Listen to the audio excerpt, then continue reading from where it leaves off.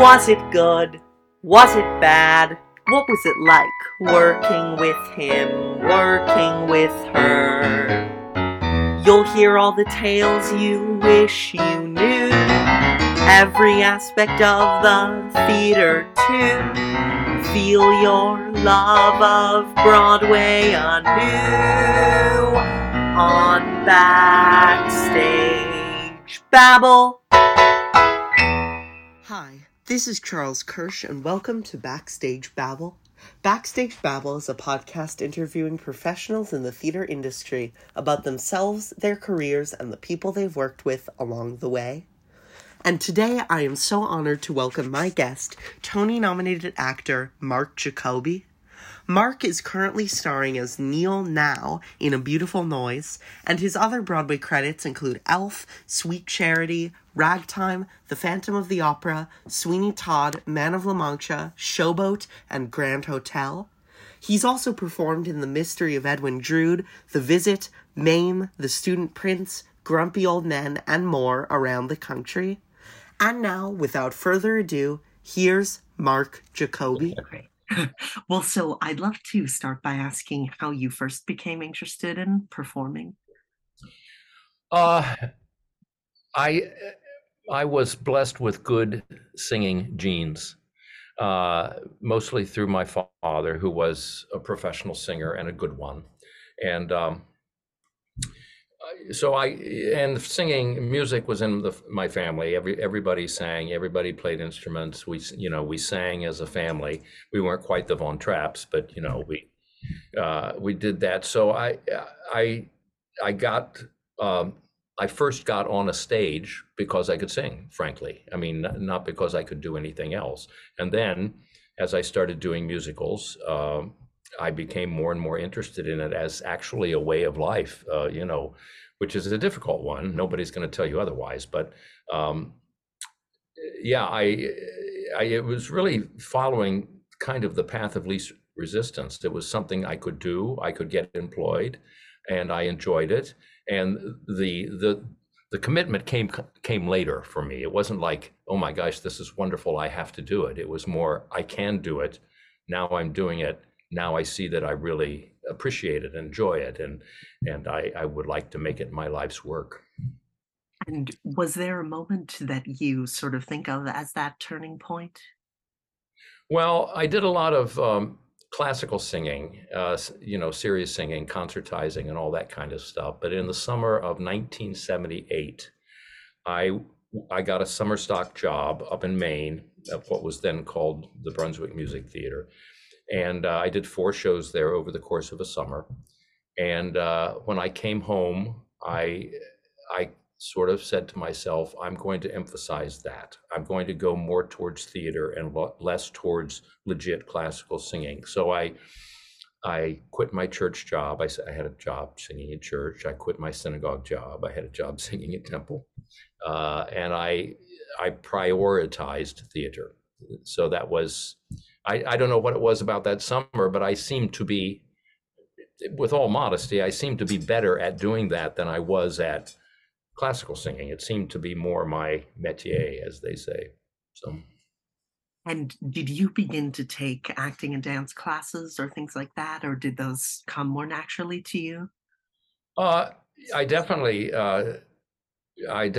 immediately took acting classes. I took voice lessons for many years up until about 10 years ago. The dancing, not so much, although I did go to classes like that would be maybe called dance movement for singers, that kind of thing, but it was too late for me to become an accomplished dancer. That wasn't going to happen. I am pretty coordinated, and I move well, and I did when I was young. I moved well, but I was never going to get jobs as a dancer. I might get jobs as a singer because I could also dance. So that's more, I did it more in that vein, secondarily. And what was the process like of determining sort of what parts you were going to audition for?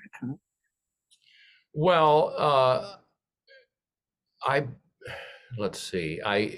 Of course, I had an agent, of course. I mean, I shouldn't say of course, because it's not automatic that you have an agent, but I basically deferred to the judgment of my representation. I would look at, I don't know if you're familiar with the terminology of a breakdown. A breakdown Yeah. comes out and, listing what they're looking for. And, if I was right for it gender wise, if back when gender was more specific, if I was right for it gender wise, age wise, type wise, I would think, well, that's possibly something I could do. Um, so I've never been very aggressive about exploring alternatives. That one of the roles that I wound up doing the longest in New York was the Phantom in the Phantom of the Opera. And I saw Phantom of the Opera when it opened in New York. And I didn't think, oh, that's a role for me. Never crossed my mind that that was a role for me. But one of the people involved in the music department, David Caddick's assistant, thought that I could do it, and she sort of nurtured me to getting to a place where I could do the role. So I'm not one of those people who sees a role and thinks, "Oh, that's me. That's for me. I can do that." And how did your Broadway debut in Sweet Charity come about? Well, I was when they were auditioning for that show, I was in Chicago doing a show called Nine. I don't know if you're familiar with that, but I was playing Guido Contini, who's an Italian. And so I did a lot of work on an Italian dialect, Italian accent, and I kind of had the Italianness in my brain. And I was called in to audition for Vittorio Vidal, who is the Italian movie star in Sweet Charity. So I kind of had an inside track on the role because I had all this Italianness in my mind. So I think I did well with the script, and I did well with the song, and they booked me. And, and what was it like to work with Bob Fosse and, of course, be there right up until he died? Yeah, that was pretty amazing. I wasn't super young when I was in that show. I think I was 38 or 39, which is, like the people I'm working with now who are making their Broadway debuts, many of them are just barely in their 20s. But why do I say that? I say that because I was pretty much a novice, and Bob Fosse was very influential to me. He was sort of my first mentor, the first person. He was the first biggie that I worked with, and I became very impressionable under his direction. And I loved the guy. Obviously he was a monumental choreographer, but I wish people could see him in rehearsal for the book of a show. He was very interested in it. He really gave a lot of attention and a lot of interest to the book scenes. Most of his friends, by the time I knew Bob, were writers. He was interested in writing. It was great. And, Gwen Verdon was there assisting, and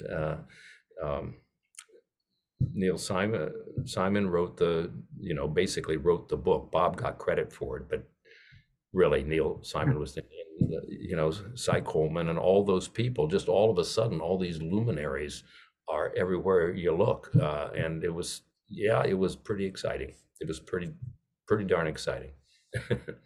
And did you find that they, all having been part of the original production, wanted the revival to be somewhat similar, or was there a lot of kind of rediscovery or reimagining?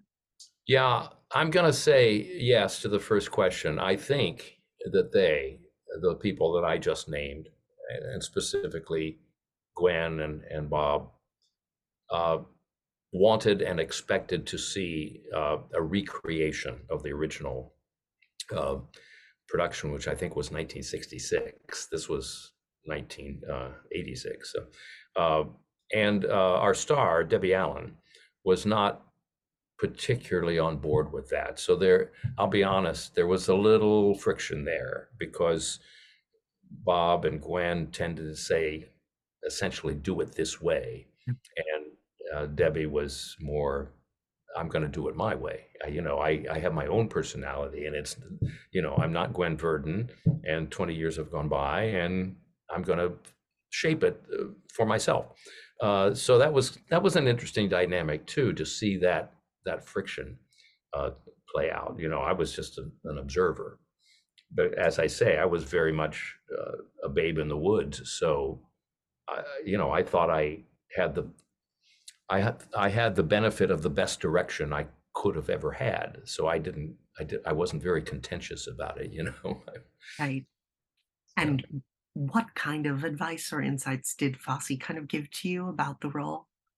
Oh, he not so much about the role, but just in general. One thing I remember, and this was actually, ironically and coincidentally, the last time I saw him before he died. We had rehearsal that day. It was opening night in Washington for the tour, and we had rehearsal, and he worked on some of the scenes and left the theater and dropped dead.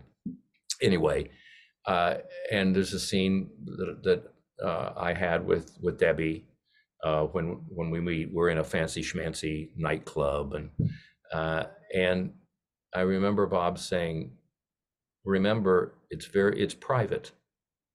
This is a private conversation between the two of you. There are other people around in the club, but they're not paying attention. And those people out there in the seats they're eavesdropping. They're not supposed to be hearing this. It's very private between the two of you. So don't do it for them. Now, obviously, there are realities in the theater. You have to project, for example. You have to be heard. Sometimes it's important to have your face out more, for example, things like that. But as far as the playing of the scene, most of what we see on the stage, between two people at least, is intimate. It's private. And the audience is intrigued because they know they're basically witnessing something that is not for them to hear. I don't know. It made an impression on me, and I've never forgotten it. And if you are comfortable talking about it, I'd love to know what it was like on that night and sort of finding out about it and continuing to do the show and all that. Well, everybody knew, of course, that Bob had a heart condition, which was more or less documented in the film, all that jazz. Right. So, and that, he had heart events, as they call them, and but he died in the late afternoon, but it was not announced to the cast until after the performance that night. We opened the show at the party. Basically, they announced to us that Bob had passed away, and it was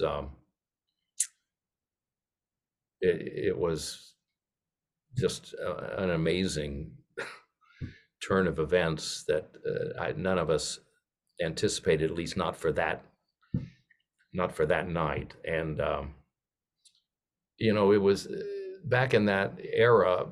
Among all the things that Bob Fosse was, he was very instrumental in diversifying his casts. I mean, he gave employment to a lot of people of color, minority people, and I think many of those people in our cast felt a particular loss of that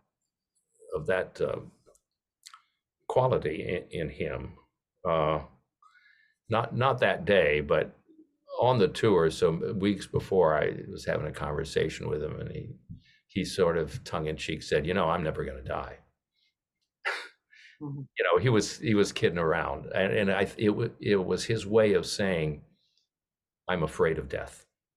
I can't confront the reality of death, that it is inevitable." And it just seems so ironic then, a week or two later, when he died. Right. And another great kind of director and choreographer that you worked with right after that was Tommy Tune on Grand Hotel. Yeah. And what was that collaboration like? Well, I was a standby when we started Grand Hotel, and I briefly took over the role of the Baron for I think 2.5 months or something. Uh, Tommy is very special in his vision, and uh, that show was just beautiful. It was beautiful in its. It was they say the theater is about language and film is about the visual aspect, but uh, that was a beautiful show to look at, and just it was just intriguing and interesting to watch, and I attribute it to him. He definitely was special. Now, why he sort of stopped directing, I don't really know. Um, but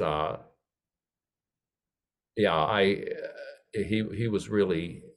They talk about Hal Prince being a concept director. I would call Tommy Tune a visualist, a graphic designer almost. I mean, there were things in that show that you just caught your eye and you couldn't take your eye off of them. It was really something. And okay, and that show, of course, had its own kind of like tragic event involved with David Carroll passing away and being replaced by Brent Barrett. And as the standby at that point, what were your sort of perceptions of that or reactions?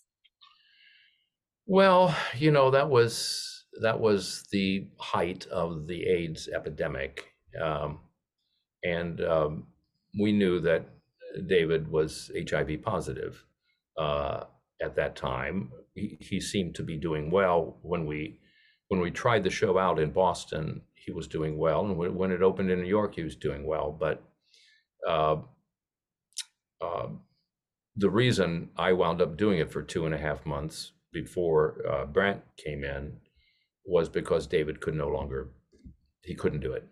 He was getting too sick. So it was very sad to lose him. I mean, he was an exceptional talent and a remarkable singer. And perhaps he actually died at the recording studio. They started to record the cast album, and he did some of it. And I think he died in the restroom at the recording studio. So he didn't even finish the cast recording. So many people from that show are gone. Lilian Montevecchi and um, you know David, of course. Very, very sad. Yeah. And with that show and with Sweet Charity being so successful, do you find that you can often tell sort of how well a show will do? No, I don't. I think there are people who can. I think there are people who have that perception quite acutely. Uh, I, it's got nothing to do with me, but I've never been in a flop, and eminent performers of all kinds, singers, actors, dancers, if they have long careers, they're in a flop. It happens, and it's attributable to anything that they contributed or failed to contribute. But I don't know the experience yet of a show failing. And if you look at the list of shows that never got to say 100 performances, some of them are very noteworthy. Here at A Beautiful Noise, we're pushing 400 shows, and that's just since we opened. That doesn't count previews. It doesn't count the Boston tryout. So, the answer to your question is no. I don't have that keen perception to be able to say, yeah, that is going to make it. In the case of this show, the one I'm in now, I, for example, I didn't know what a huge fan base Neil Diamond has. I mean, we can run this show without anybody ever coming who's unfamiliar with Neil Diamond. There are enough of them, and there's enough return business. I mean, there are people who have seen this over 15 times because they're Neil Diamond fans. So, and that may be true of some of the other jukeboxes. Maybe it's basically the fan base of the source of the material. But But the other thing, the original shows, I can never tell. And with this show, with A Beautiful Noise, what has it been like to kind of inhabit this figure that so many people love? And I know he's been involved with the show. Yeah. Uh, well, he is. Uh, I'm not telling any tales out of school. He's quite elderly, and he's sick. He has a serious disease, and so his capability to be an active participant is limited. That said, he's came to our rehearsals before we went to Boston. He was at the first preview in Boston. He was at opening night in New York. And he, we have FaceTimed with him as a cast on various, like his birthday was in January. We FaceTimed him and all that kind of stuff. And he's very supportive. And he's like so many, I shouldn't say so many, but when people get eminent, you start to, at least I do, I start to assume, they're going to have a particular way of being that is going to be reflected in the fact that they're important. Right. And some of the people that I've worked with, I'm thinking right now a little bit of Stephen Sondheim, could be very, for lack of a better word, ordinary, just a guy, just a person who was capable of small talk, sort of insignificant conversation. That always kind of surprised me with Sondheim, that not everything that came out of his mouth was brilliant. Sometimes it was just, something that anybody would say. And with Neil Diamond, he became a very, he was one of the early performers in big concerts. It went way over with the presentation, the glitter, the glamour, the smoke, the fog, the lights, huge productions. But in person, he's a very simple, unaffected guy. He's very sincere. I think he's very straightforward. There's no artifice to him that I can perceive. So that's kind of a warming thing, that he's really nice. And I know he's thrilled that this show is being done. He's thrilled. He more or less wanted it. He saw the other jukebox musicals and he kind of thought, well, why don't I have one? I should have one of these. And in point of fact, now he does, And it's a great tribute to him. I think I have to be honest. I was not a huge Neil Diamond fan, and he is of my era. I mean, logically, I should have known more about Neil Diamond than I did. I mean, some of the songs I recognized. I remember hearing them, but I could not have told you they were Neil Diamond songs. Even Sweet Caroline, which is probably his most famous song. Yeah, I've heard that, but I know that's Neil Diamond. So my ignorance of popular music, even the popular music of my day, is tremendous. It's tremendous ignorance. So I'm not the person to be able to judge how well it represents him. But the minute I read the script and heard about the project, I said to myself, the success of this is going to be determined by how the musical numbers are rendered.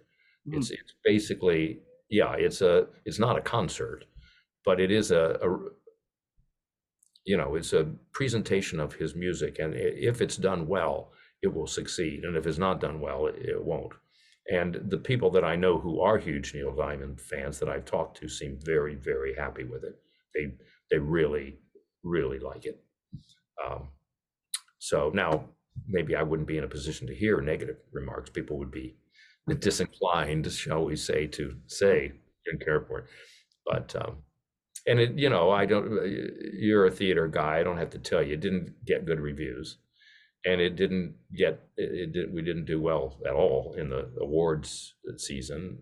So not everybody likes it, but a lot of the shows that got multiple nominations and good reviews have closed. And we're not. So that's something, at least. And when you're playing a role that either is completely based on a real person like this one, or has some kind of grounding in a historical period like ragtime or something like that, do you do research? Do you enjoy doing research? I don't have to do, as opposed to ragtime, for this, I don't have to do research into the period because I remember the period. It was my era. Uh, it's the people in our show who are in their 20s maybe that have to do the research. My research consisted almost exclusively of watching Neil Diamond in interviews and public appearances and getting a sense of who he is.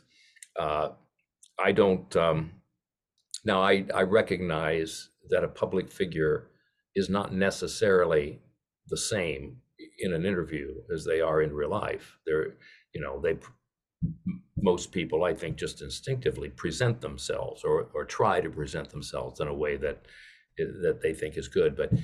But again, I think he's a very real kind of a guy, and my instinct is that you can learn a lot about who he is simply by watching him talk to other people, including interviewers.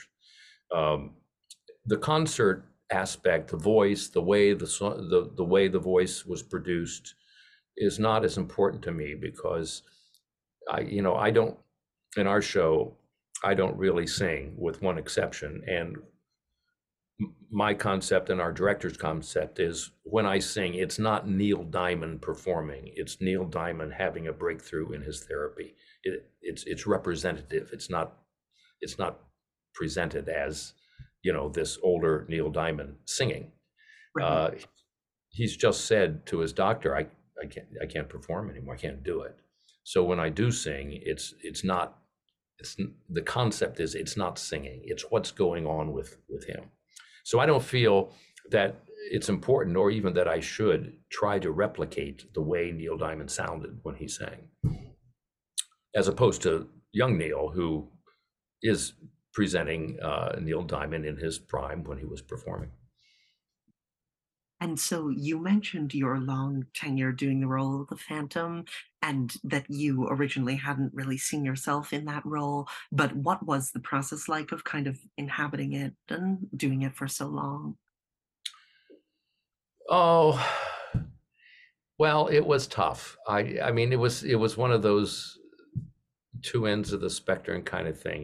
There was an enormous amount of responsibility at that time when I did it in the early 90s, because it was kind of the Hamilton of, it was the show. People bought their tickets a year and a half in advance and built their vacations around it. And when you went to the theater to play the Phantom, there was a tremendous sense of, there was an onus. This is not just a fun afternoon in the theater. This is important to people, and so there's that. And it's a hard role. As far as being a singer is concerned, by the time I finished my stint in Phantom, I really couldn't sing anything else. I could sing Phantom, but the voice had kind of atrophied. It's like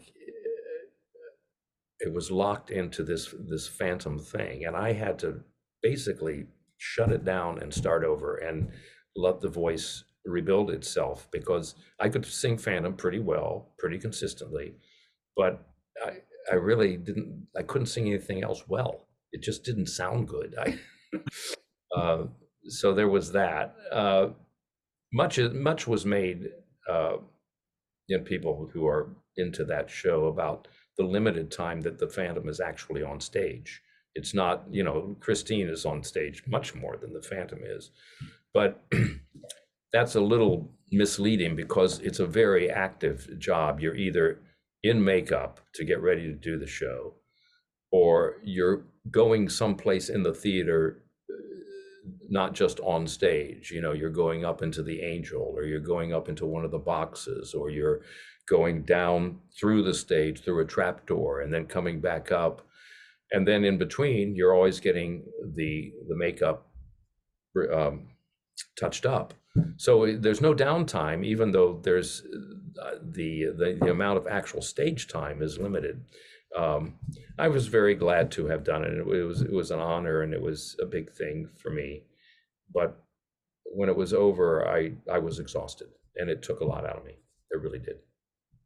And when you are doing a long running show like that, or Ragtime, or so many others that you've been a part of, how do you decide sort of when to leave?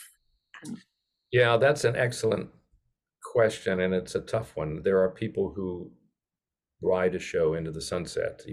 I don't have to tell you people well, one of the guys in our show did Lion King, I think, for something like 15 years, wow, Dr. Robbins. Uh, and there were people in Phantom who, George Lee Andrews, I think, set the record for a principal role in a Broadway show. And I can't remember what the number was, but it was around 20 years he did it. Um, I I don't think anybody thinks it's good for the instrument, the person, to do a show as long as I've done some shows. Uh, the three shows that we've kind of talked, well, we didn't talk about Showboat, but Phantom of the Opera, Showboat, and Ragtime. I did each of those pretty much one right after another for around 3 years. So the decade of the 90s, I did three shows. And I worked pretty much the whole decade. And as fortunate as I was to do that, and as financially good as it was, I don't think it's really healthy. I think, I think,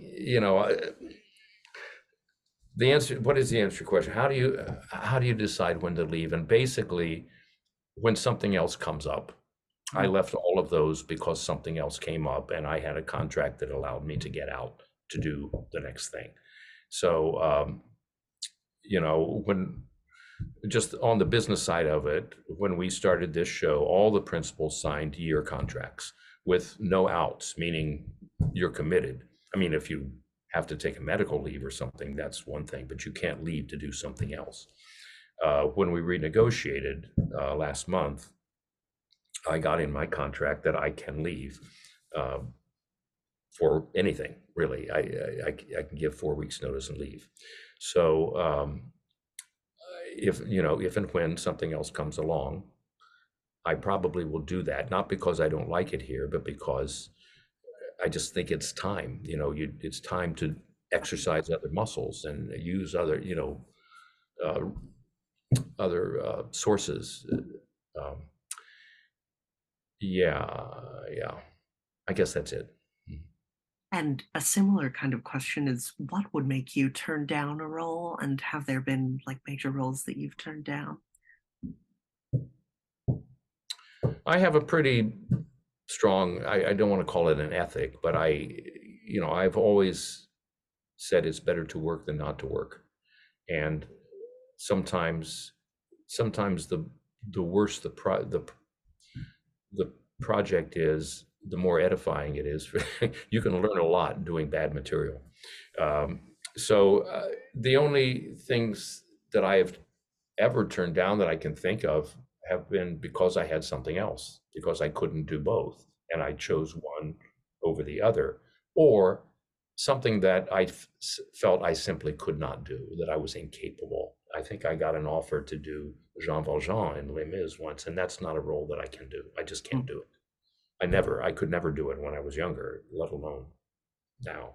Not that now I'm too old to do it, but so if there's something that is called for in the role that I just, I don't think anything is gained by going out and trying to and embarrassing yourself. And I'm talking about actual skills. I'm not talking about, oh, I don't feel like that person, or I don't, I'm not talking about that. I'm talking about the role requiring something that is beyond my capabilities.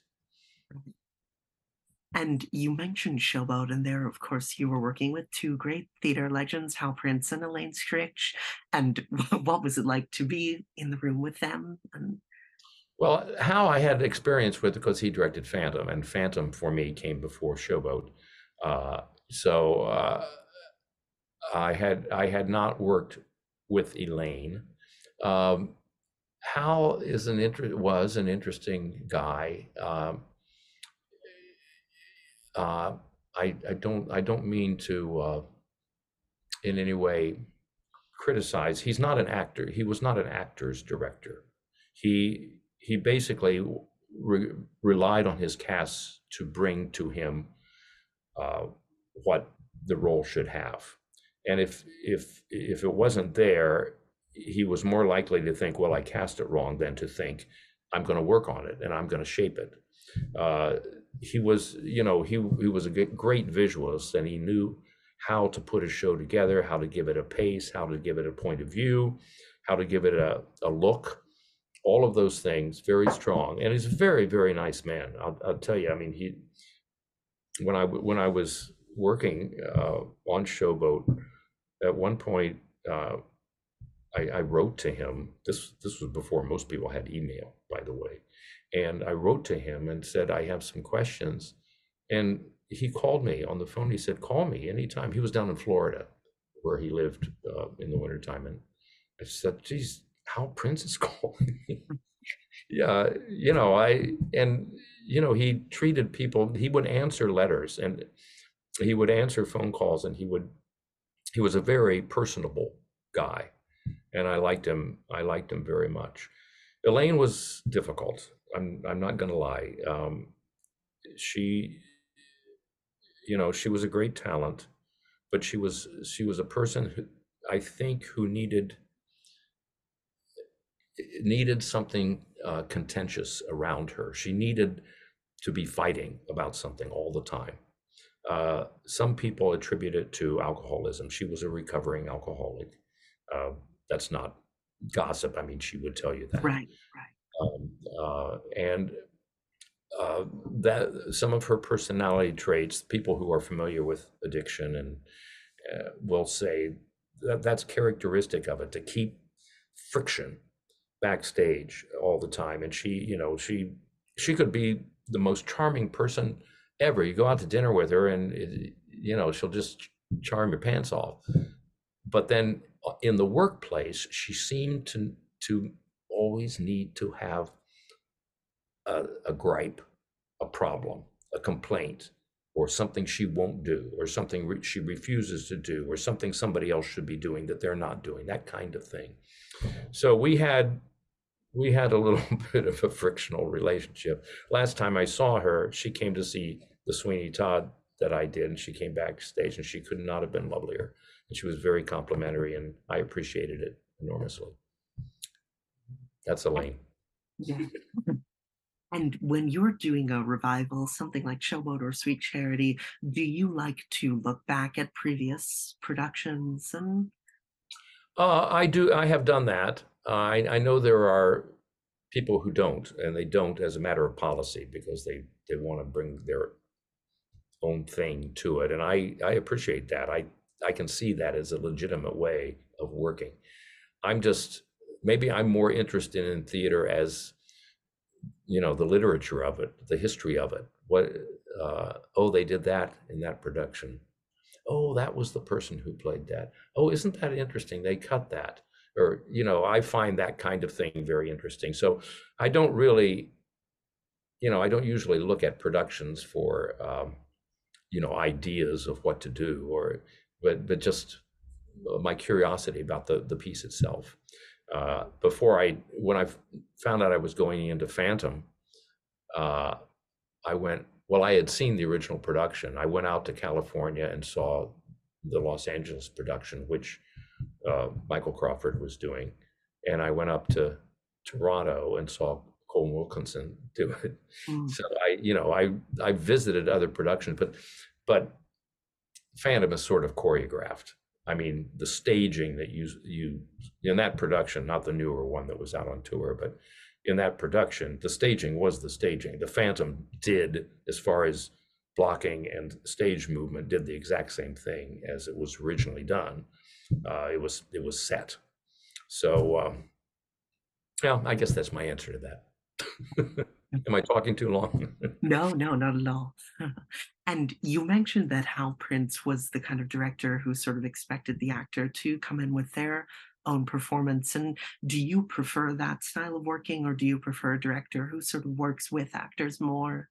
Yeah, that is a very good question, and I kind of want to say it's a fine line. There are many directors who simply want to say, do it this way. A lot of them pretend that they're not doing that, but they are. They know they are. The actor knows they are. There's a big thing in theater about don't give a line reading. A director should not say it like this. And yet, but you can tell many times that directors know how they want it to be said, but they can't just say it like this. And it's amusing to watch them kind of, how am I going to convey this without simply saying, say it like this? It's funny. I think it's a fine line, but I think Hal, for example, went too far one way with basically just expecting to see it. But I think more directors go too far the other way, and they have in their mind what it's supposed to be, and they're more than willing to give it to you, to this. So I think there is a happy medium in there somewhere that many directors find. And I guess that would be my preference. Some guidance, but not dictatorial guidance. Mm. And in addition, even to your Broadway career, you've done many great roles in stock and regionally and all that. And has there been one that you found especially challenging to kind of figure out as an actor? That's an interesting. I'm thinking of. Do you know Yasmin Reza? She wrote Art. She wrote Life Times 3. What's that other thing that Tony Soprano was in? Can't remember the name of it. I did her play Life Times 3, and I found out at St. Louis Rep, and I guess the Repertory Theater of St. Louis is the actual name, and it was a character unlike anything I played, a very apologetic and person lacking in confidence, lacking in any kind of sense of self, and that was interesting to me. I mostly what I enjoy doing is plays. I would rather be in a play, like way better be in a play than in a musical. I just think there's so much more in the text. You just don't have time in a musical with a book to explore. There's not as much to explore. You really have to kind of self-generate it at times. I mean, I loved Ragtime, fabulous score, just a wonderful, wonderful show. My one criticism of it when I was doing it, and still is, it's almost over musicalized. All the music is terrific, but there's just so much of it.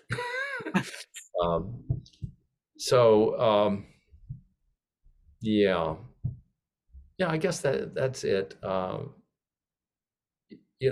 have played a lot back when I was young. I played a lot of standard traditional leading men. The guy who sings the love song, kisses the girl, and so to play something that is a little off center is more interesting. Not because those people are more interesting than a conventional leading man, but just because I haven't had as many opportunities to do it. So I'm drawn to, things that are, nobody would call Phantom of the Opera a traditional leading, the Phantom, a traditional leading man. So that kind of thing, I'm playing really a terrorist who's dropping chandeliers on people's heads. And, so that is interesting, Yeah. And two of those women who you played opposite in sort of a more romantic role were Rebecca Luker and Marin Maisie, both of whom were great talents who left too soon. And what was it like to be opposite both of them? Well, I became very close with both of them, and I loved them. And they were both great singer. I mean, I didn't sing with Marin that much. We played husband and wife, but I duetted with Rebecca a lot in Showboat. And she was just such a, she was, she made you feel safe. She was such a strong singer, such a, it's one thing to sing a solo and it's another thing to sing with another person. And there's protection there. There's insulation. It's, and she really personified that in my experience. I mean, I never feared when I was, I was I was a very cautious and insecure singer. I always went on stage thinking about what's going to go wrong, not, oh boy, I get to show what I can do. It was like, disaster is right around the corner. And I never felt that with Rebecca. I felt that, I'm protected. We're a partnership, and so that was great. Yeah, and it is, they didn't die super young, but they died younger than they should have. Yeah. It's so it yeah, it's hard for me to think about that because And with Ragtime specifically, I'd be curious to know about the process of going through the tryout in Toronto and kind of developing it. yeah. Well, Showboat did the same thing, by the way. Both of those shows tried out in Toronto for almost a year if you count rehearsal. So, I spent a lot of my life in Toronto.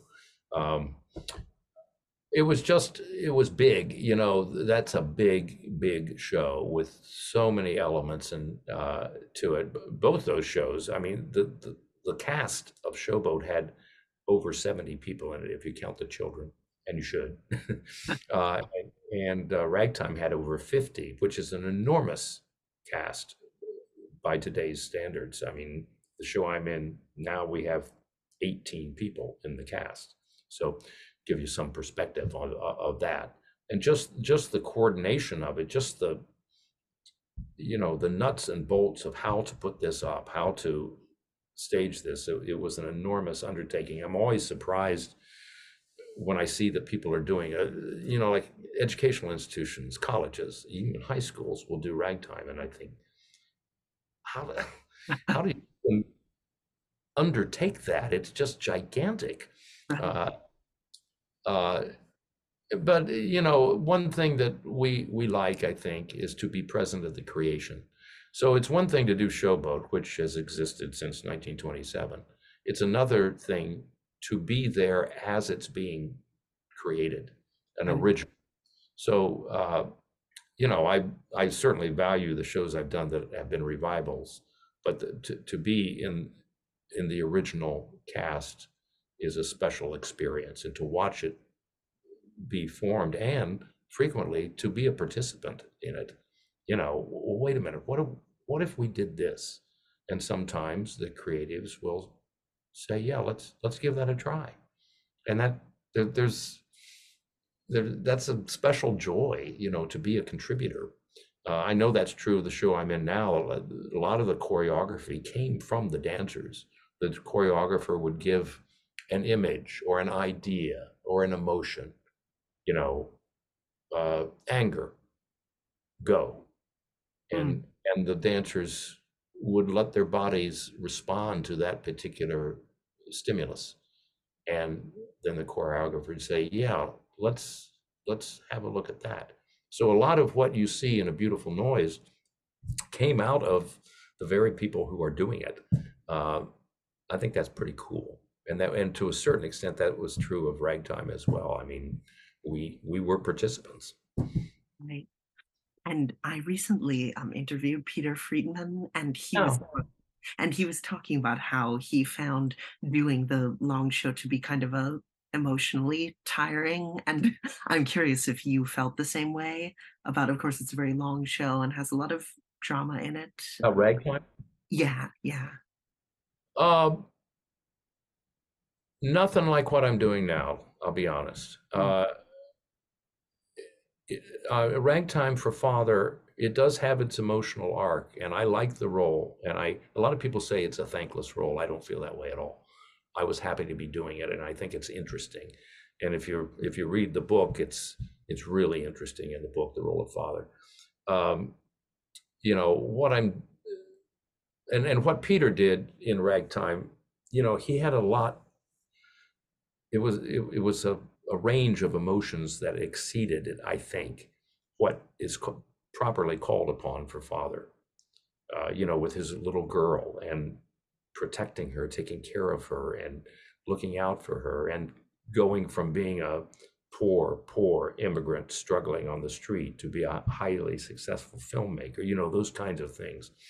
Um, Father had a journey, but not as extreme one. In this show, this is a man in psychotherapy, and that's a that's a tough gig. that's a difficult situation. So there was so much going on with Ragtime that had nothing to do with the production. Livent of Canada was basically going bankrupt at the time that we were doing Ragtime, and many people, I don't know about Peter, but I know many people in the cast had money in Livent. They were investors. They weren't just cast members, and they lost everything. Not they took a loss on their investment. The investment was gone. Right. Nothing. So, and that was all wrought up in this, show that calls on such emotion. It was quite a thing. The other thing is, we came into New York a year later than we could have. And many people thought we should have come in the previous year, 1997. We came in 1998, and in the Tonys, we were up against Lion King. Right. That won the Tony. And I think a lot of people had a bitterness about that. Why on earth didn't you bring this thing in last year? I mean, most people cannot name the show that won Best Musical in 97. It was Steel Pier. In other words, the presumption is Ragtime would have won a Tony for Best Musical if the producer hadn't dragged his feet. And what was it like recently to have this reunion with the full original cast? Oh, that was just remarkable. It was just remarkable. It was wonderful. One is reminded of what a fabulous musical it is. I mean, it's just tremendous. I think it's a tremendous score. And then, seeing so many people, the majority of whom I had not seen for 25 years.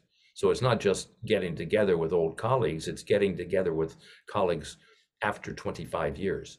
And, you probably know as well as anybody does that old people talk a lot about being old.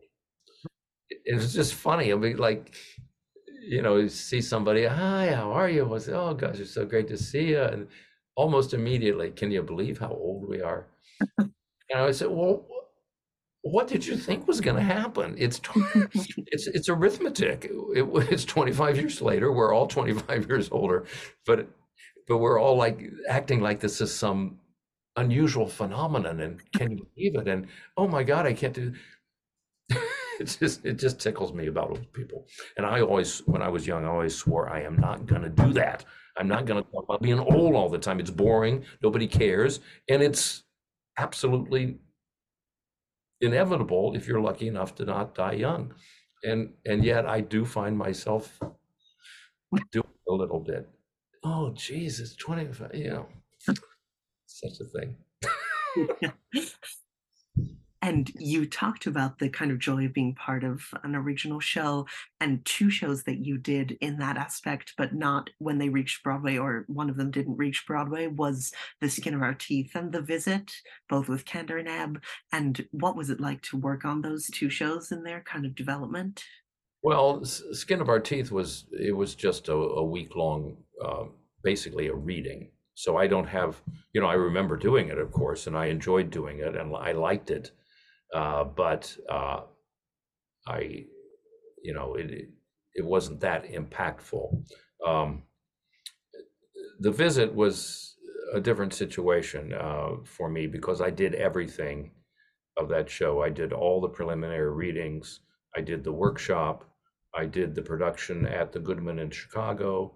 I did the production down at the Signature outside of Washington. We did a benefit of it.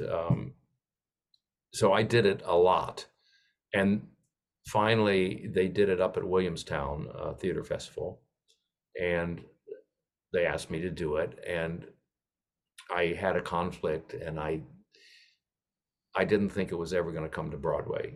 You know, we did it at the Goodman. We were doing the show on 9/11. And you know, that was almost like the pandemic that we just had. It just basically shut things. Nothing was happening, and so we didn't come into New York, which we thought we would. And then when we did it at the Signature, there was a big financial collapse, and we didn't come in. And I said, I can't put any more. I can't put any more time and effort into this show. I mean, I have to go up to Williamstown and live in a dormitory, and no, I don't think so. And of course, that production came in. So that's those are the breaks. And I'd be curious to know if there was a show that you worked on sort of off Broadway around the country like that you especially felt should have come in that didn't, maybe like The Nutty Professor or Summer you worked on. Oh, Summer, wow. Man, you're good. Where do you get all this stuff? You know more about me than I do. Well, this goes back to one of your earlier questions. I'm not a person who has a sense of what should come in or might come in or why it would or anything like that. I've certainly worked on things that I've liked. I liked Summer. I thought that was quality, but I don't get a feeling of, oh, this is gonna happen. I worked on a couple of things that did come in, and I was not asked to do them, but neither of them did very well. There was a revival of Gigi a few years ago that did not do particularly well, and there was a piece called It Should Have Been You, and I did the last reading of that, and I liked that. I thought it was really funny and really good, but I didn't get to do it. So, but no, I don't remember thinking, oh, this should come in, and yeah, I'm not sensitive to that. It's a failure. I mean, I should be sensitive to it. And what was Summer about, for those who don't know it? Oh, it was basically I mean, the main plot line was a man who was the caretaker of a young girl, kind of like Judge Turpin and Sweeney Todd, kind of that situation. And yes, he fell in love with her, and he didn't proposition her in any ugly way, but he made clear to her that he was in love, and she couldn't take it, and she left him, and it was a tragedy. It was a tragedy of a love that couldn't be, basically. And so, in talking about Sweeney Todd, how did that role first come to you in that production? Well, that was John Doyle's production. He was the director, and it was basically an idea that came from a production that was done in England, where the cast plays the instruments. And so a major part of the audition was playing whatever instrument you play. So that narrowed the talent pool. In other words, a lot of people can play the role of Judge Turpin, but if you play the trumpet and all of a sudden the talent pool comes way down. So I simply auditioned for it. I mean, my agent said, do you play an instrument? I said, well, I played the trumpet for all through college and afterwards. They said, well, do you want to do this? And I thought, geez, I haven't picked it up for a while. So I sort of furiously tried to get myself in shape to play, and I went in and played adequately, and it happened. I got the part. So I'm not the prototypical Judge Turpin. I wasn't then. I don't know what I am now, but it's John Doyle said he didn't. I remember him saying, no, it's not a guy with soup on his tie. It's, it's not an ogre. He's a respectable man. He's a, he would. So I guess he found me respectable. I don't know. And did you find that having to play the music as you were singing it added kind of a pressure to it, especially with having Sondheim sort of in the room? Yes, and yes. Sondheim in the room. And the song, the main song that the judge has, Joanna, Joanna, Right. so suddenly a woman. It's not easy. I mean, the note, you got to, I'm a pretty good musician for a singer, but I had to really study those intervals to get them correct.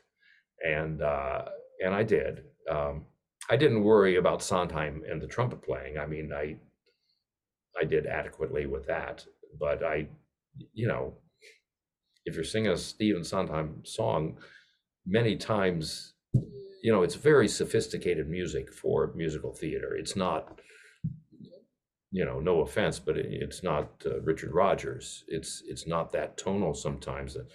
I did a production of Sweeney Todd out in California and played Sweeney, and there are times when the orchestra is in one time signature and the vocal is in a different time signature, like they're in 3/4 time and you're in 6/8 time, and it's very, very difficult. It's just, I want to say, Steve, you're just showing off. You're just showing off. You didn't have to write it that way. And what was it like to work too with Patti LuPone, who's of course a great star? She's, she's crazy. I don't mean literally crazy, but she is a wild personality. A lot of fun to be around. She played the tuba in that production, and yeah, I enjoyed being around her. I guess, I mean, the last I heard of her, she says she's leaving Actors Equity over some, Right, right. but I don't know. I don't know if it will stick or not. It's hard to imagine her not performing. Yeah. And what is it like in a role like Judge Turpin, figuring out how to kind of frighten the audience? Because that is a very frightening role. Well, I would say that I'll give you an actor's answer, an actor studio answer. I don't want to think about that. I don't want to think about the result. Uh, I think it's important that I don't. Mm, Um, First of all, I think in Sweeney and with Judge Turpin, it's largely in the circumstance. The frightening aspect of it is given, and if you start trying to show it, display it, or do it, that is a slippery slope and a dangerous one. You're just one short step away from saying, "Did you see that? See what I did there? See how scary that was?"